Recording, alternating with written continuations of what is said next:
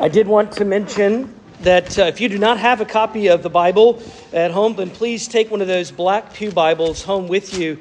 Our text this morning that we're looking at is Luke chapter 23. And you can find it in that black pew Bible on page 884. Each and every Lord's Day, every Sunday, we gather here and we open up God's Word in hopes and a desire to hear God, to speak to us through His Word. So we would welcome you sincerely any Sunday. We are people who take God's Word, the Bible, seriously, and hopefully we don't take ourselves too seriously, if you know what I mean. We have an approach to this. The way that we do this is we study through books of the Bible. And right now we are studying through the Gospel of Luke, and typically we would just follow in sequential order. But it's Easter, so I skipped ahead. Even though we're supposed to be in chapter 21 or 22, we're going to briefly skip ahead to the account of resurrection as Luke would record it in chapter 23. We're going to begin in verse 50. Just a reminder, at this point in Jesus' life and ministry, he's already been teaching, and he's been provoking and controversial, and people have loved him, and people have hated him. And some, even in the course of a week, have changed one extreme or another. He's been arrested. He has been tried. Although he was innocent, Jesus, was willfully executed. The worst type of death possible, an excruciating, a humiliating, a public death on a cross, a Roman cross.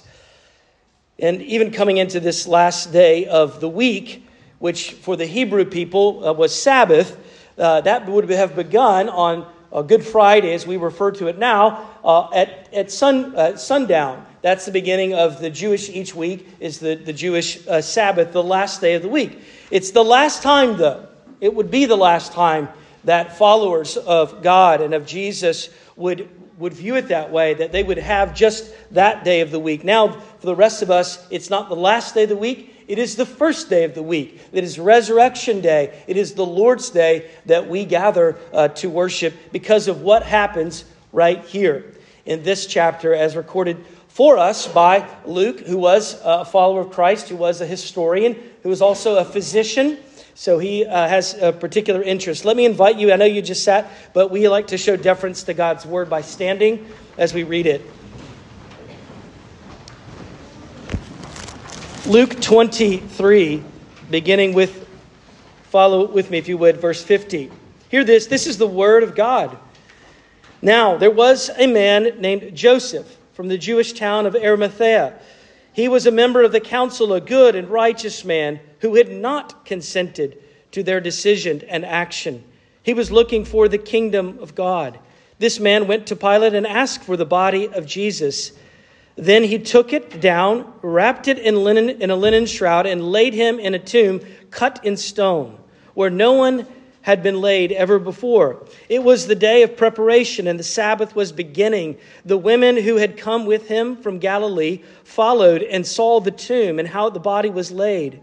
Then they returned and prepared spices and ointments. On the Sabbath day they rested according to the commandment. Chapter 24. But on the first day of the week, at early dawn, they went to the tomb, taking the spices they had prepared, and they found the stone. It was rolled away from the tomb. But when they went in, they did not find the body of our Lord Jesus. While they were perplexed about this, behold, two men stood by them in dazzling apparel. And as they were frightened and bowed their faces to the ground, the men said to them, Why? Why do you seek the living among the dead? He is not here, but is risen. Remember how he told you while he was still in Galilee that the Son of Man must be delivered into the hands of sinful men and be crucified on the third day and rise. And they remembered. They were told these things to the 11 and all the rest. Now it was Mary Magdalene and Joanna and Mary the mother of James and the other women with them who told these things to the apostles. But these words seemed to them an idle tale, and they did not believe them. But Peter rose and ran to the tomb, stooping and looking in, and he saw the linen cloth by themselves, and he went home marveling at what had happened. This is God's word. Thanks be to him. You may be seated. But let's ask God's help, if you would join me. Father, please guide us to have a vision, a focus, a clarity. Would you right now shine brighter than some of our sorrows, some of our temptations and fears, even our distractions. The psalmist in Psalm 119 says, "The unfolding of your word gives light. It imparts understanding to the simple." Would you please grant to us right now faith? I pray that you'd be in my speaking and that you would be in our hearing. For Christ's sake, we ask. Amen. Some 20 plus years ago, it was my last year of college, and I had an opportunity to travel overseas to do foreign study. And we went through various places in Egypt and the Middle East, looking at archaeology. And I remember a particular day in the city of Jerusalem, because we made our way over to an area called, it's referred to as the Garden Tomb. Now, different people have different views as to where the tomb might be. I think in the end, we may not even know. The tomb of Jesus. And so we were there in the garden, and there are a lot of things that do line up, I must admit. I mean, it's location and some of the characteristics, and there's clearly a stone area that is carved out that looks exactly like a tomb. And it's even near a rock formation that looks just like Golgotha, a skull, where Christ would have been crucified. And I just distinctly remember we took the tour through the garden. There was a man who I presume was retired. He was a lovely, delightful British man who got to he was pointing out different evidences and reasons why they believe this very garden may be the place. And he got to the end and he stood in front of the tomb. And he said this. He said, look, this is why we think, but ultimately we don't know. And to me, it doesn't concern me where the tomb is. Wherever it is, I'm persuaded, I'm convinced, I'm at peace that it is empty wherever that tomb is. And then he went on in a winsome, and he went on in a very brief way to talk about how Jesus had dramatically changed his life with his grace and power. It warmed my heart to hear this man's story that day. Although I was sad later because I heard some of my classmates snickering and making fun and mocking the man as we departed the garden. Many doubted and denied the resurrection then and now to this very day. They claimed that the disciples fabricated a story to bolster the validity of their dead Savior and guide. My guess is that maybe you're here today and you are a follower of Christ. Maybe you're not, maybe you are. But I'm guessing that many of you are not followers of Christ because you carefully studied all of the archaeological evidences or all of the things that would empirically point you to proof of Christ's resurrection. My guess is that you are actually a follower of Christ because you've encountered a living man. You've encountered a Christ that you have embraced by faith because of what Jesus has done.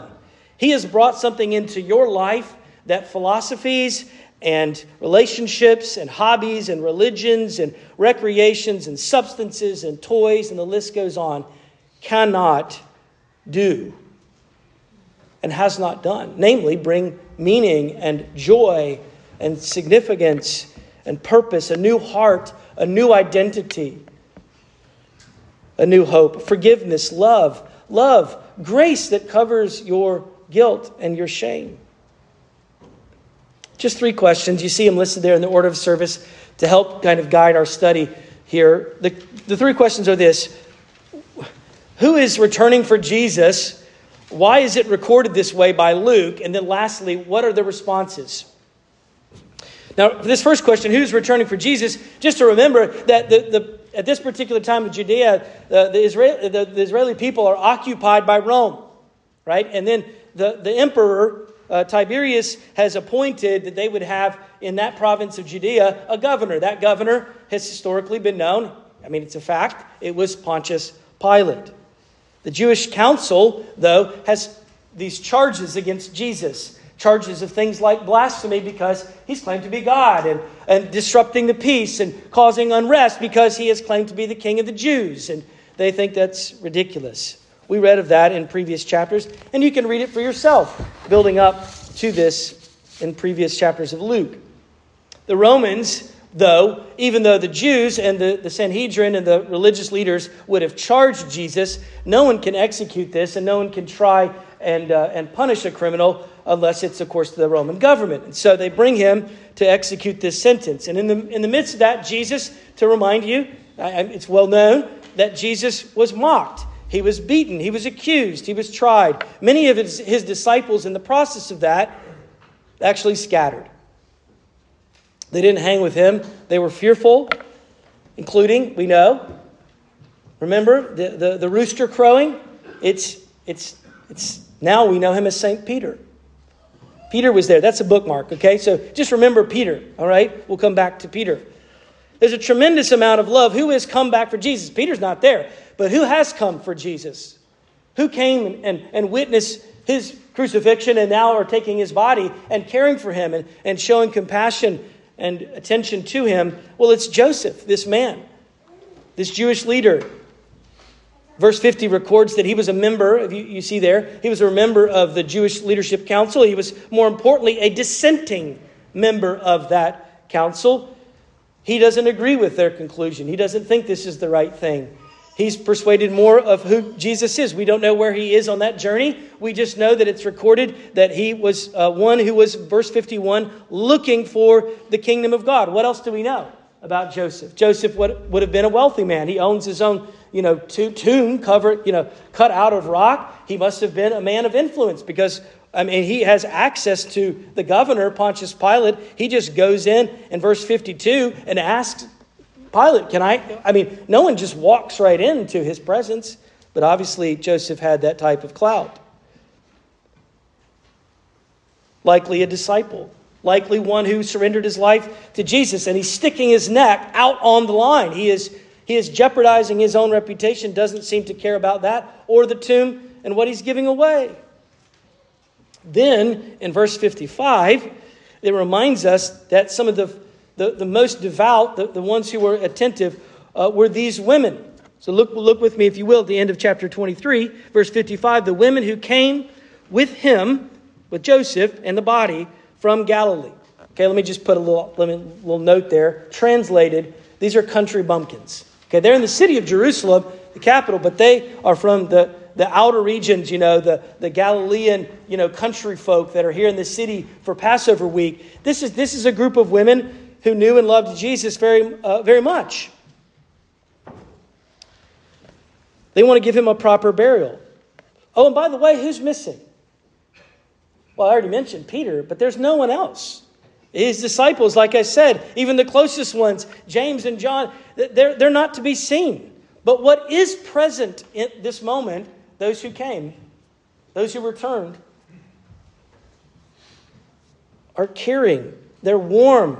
They have love. They have devotion. They have compassion. What is missing, though? What is missing is a lack of faith that is fueled by some of their forgetfulness, which Luke records in chapter 24, verse 4 there, if you look there, the dazzling chapter 24, verse 4 and 5, these dazzling figures dressed, we presume they're these angelic beings that appear as men.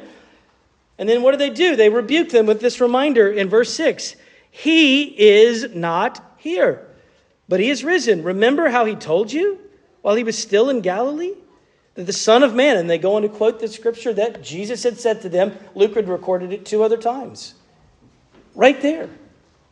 It's very clear.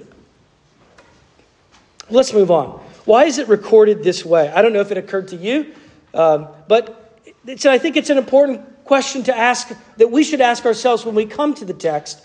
When we see at various places in the text of God's Word, why did the writer record it this way? Inspired of God, why did they record it this way? Why are these details included? Why are certain details left out? It is of great importance. Here are 2 that I would just briefly offer up. 2 questions on why they record it this way. Why did they record the fear and the forgetfulness and the doubt and the confusion of the disciples? With the exception of these women, with the exception of Joseph, so many, like I said, are fearful. They have scattered. They don't want to be. They don't want to be persecuted. They don't want to be associated at this point with Jesus. They're confused. They're not at the tomb waiting.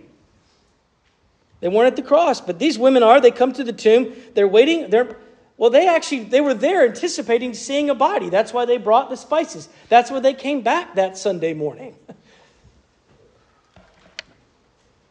But they weren't looking at the promises or the prediction. The resurrection is more on the mind of the enemies than it is on the disciples. What do you know? It's the people who wanted. It was the Sanhedrin and the Jewish leaders who said, hey, Pontius Pilate, please put a seal and a guard, a whole group of people, to make sure that no one would steal this body so that they could fabricate a story that their Savior is alive. So it's actually the enemies, not the followers of Jesus, who are more concerned about, or more attentive to this. Why record the fears and doubts of the disciples? It's not very flattering. It's not very reassuring. It's not very confirming or triumphant. The second question is, why does Luke record and highlight that it was a group of women? The very first, all four gospel accounts, Matthew, Mark, Luke, and John, all of them include that it was the first witnesses being women who came to the tomb and witnessed the resurrection. To many in that day, in particular, that would have diminished significantly, if not jeopardized, all of the cases for credibility. At that particular time, whether it was Jewish or Greek or Roman culture, women had a significantly lower status, unfortunately. In fact, women could not own land. Perhaps even worse is the fact that women were not allowed to give a testimony that it was admissible in a case of court law. So it's interesting that all four gospel accounts, as I said, include that women were the ones who were those first witnesses. Could have just left that detail out. Said that he was seen by others. Why? Why include these embarrassing angles and details? Well, the simple explanation is this. That's what happened. You don't have anything to hide if you're speaking the truth, right? You don't have to remember the details another way if you're just speaking the truth.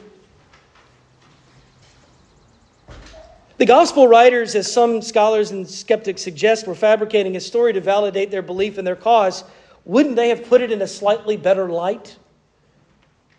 More compelling? The disciples weren't scheming and waiting to take Jesus' body. They were more afraid of their own bodies being hurt or caused harm because of their association with Jesus. Of course, Jesus did not only testify to these women, he also goes on, as we see recorded, he appeared bodily. People touched him, ate meals with him. 500 plus witnesses are recorded. Jesus comes rolling in. Fear indeed dissipated, and worship began to rise up. The faith and the power and the boldness of the disciples, even in that city of Jerusalem, 7 days later, as much as they were ashamed at one point, 7 days later, they're preaching in that very city. A city where people would have said, no, I know exactly where he was buried. Oh, there was a big hubbub about it. We can go and look for ourselves. It's not, he is there. No, he's not there. That's the point. Some of the greatest evidence of what Luke records here. And, of course, the lives changed, and this great cause of Christianity, which exploded, even for people like the Apostle Paul. Easter, what I'm trying to say, is not mythology. Many of you know this personally. And we'll come to this in a moment, but the logical answer is the reason of this truth is that history is not mythology. It's what unfolds. The disciples, the gospel writers mentioned by name, it would have been to their demise. It's not safe to identify with Jesus. There was ridicule.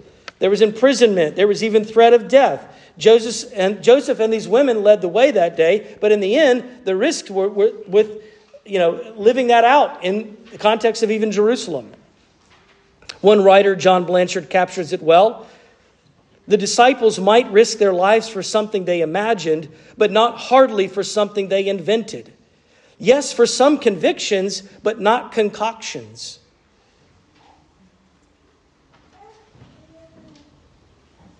John Stott, a British writer, says, hypocrites and martyrs are not made of the same stuff.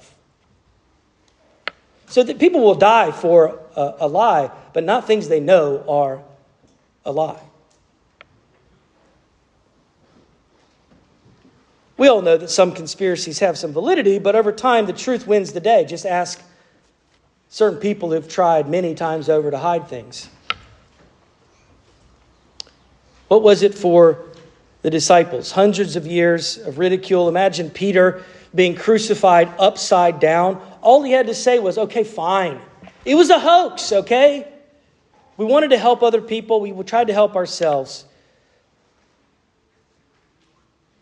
But for hundreds of years, in fact, in the space of 300 years, Christianity would blanket the entire world, the entire known world. Because of the resurrection. Because of the power of God's Spirit. Do you believe that? How relevant is it to your life? Your personal life, tomorrow is Monday, you know that, I know that. How relevant is it to your life? Well, maybe an analogy that would help. Imagine yourself at the end of the late 1800s and someone explained to you that one day in the not too distant future, humanity would fly in something called a plane. By AI. I'm just kidding. No.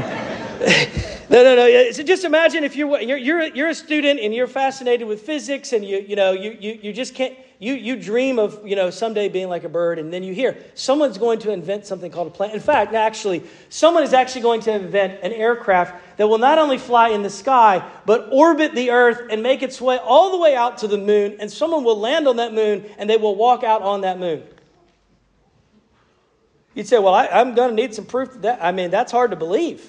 I'm going to need some proof for that. I remember as a kid, my dad told me one time that people actually believed that was a hoax. My dad told me, I remember as a young boy, that he said, well, back in the 60s, when this occurred, there were people that thought that even that whole scene where they stepped out onto the moon was all drawn up and fabricated in a Hollywood studio.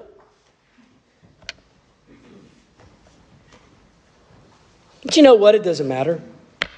Some people can't be persuaded. Other people don't want to be persuaded. Doesn't matter about the moon so much. I mean, I think it matters, though, that the God-man, Jesus, wherever he is alive. And all of Christianity hinges on this. And 1 Corinthians 15, the Apostle Paul says, if it didn't happen, and it either did or it didn't, it's not a figurative thing. This is either history or mythology. But if it did, it's a game changer. If it's not, we are the most of all to be pitied. Last question. What are the responses? Let's look at verse 11.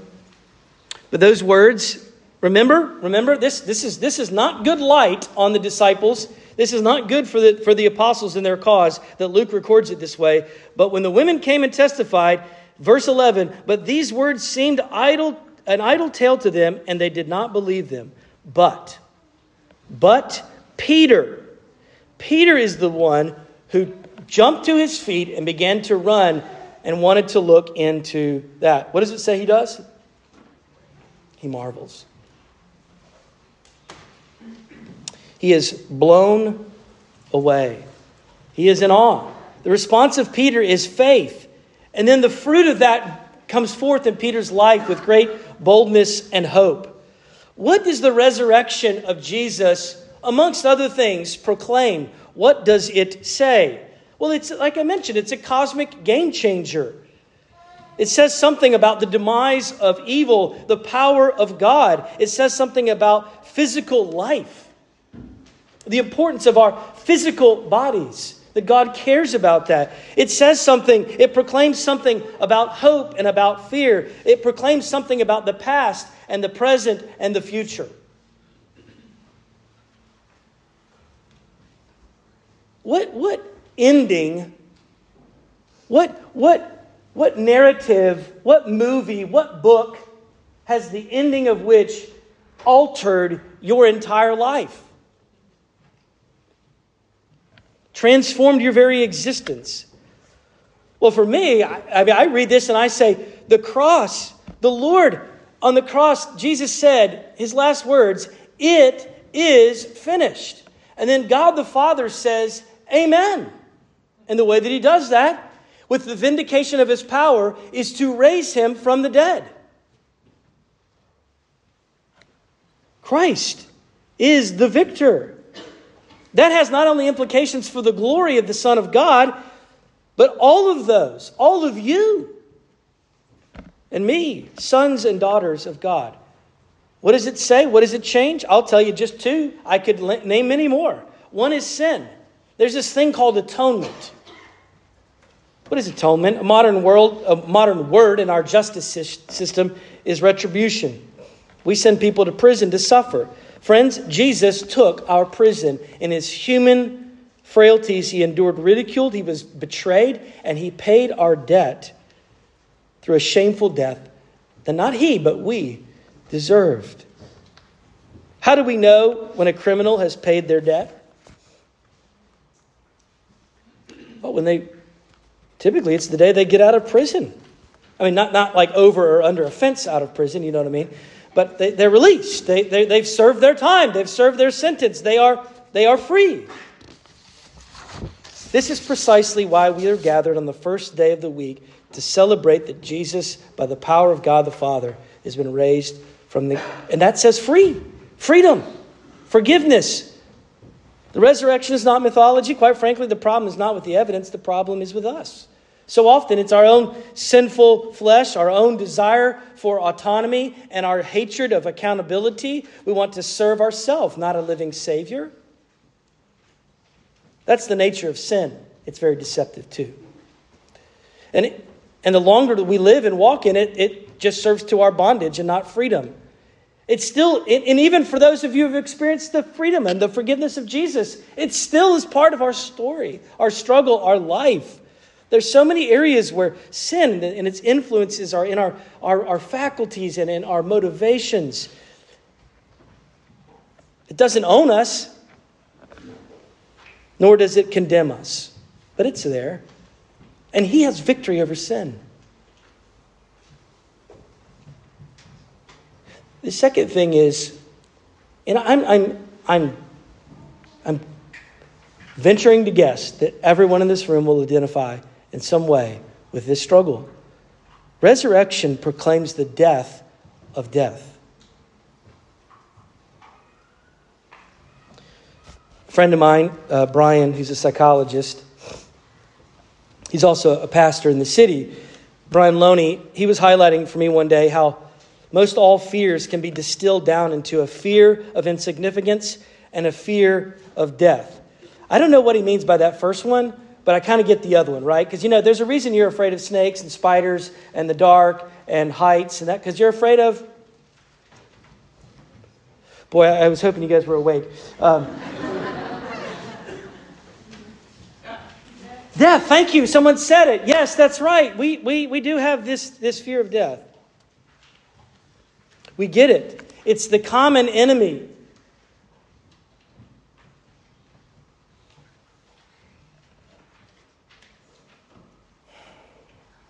I feel like I've had too many reminders of that this past week. How about you?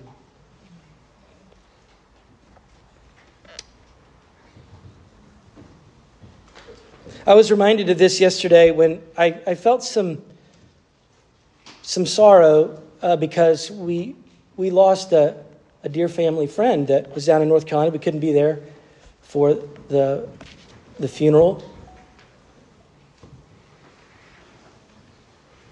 It was in the same church where another friend of mine in his 40s had his funeral 3 years ago, and I missed that too.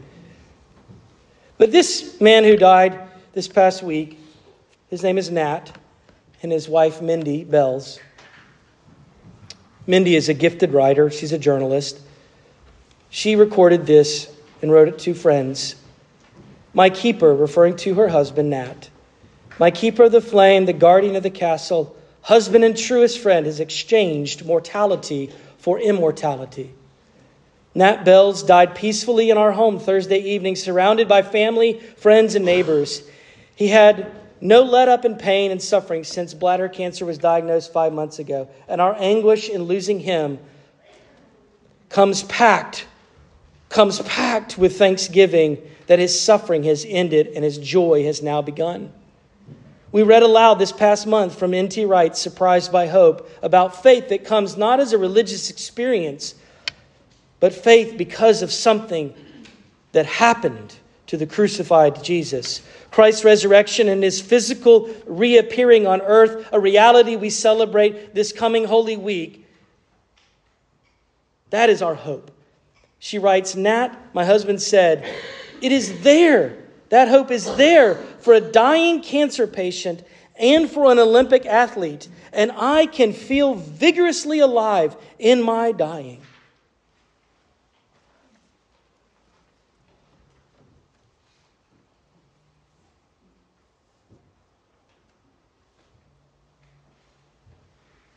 If you're in Christ,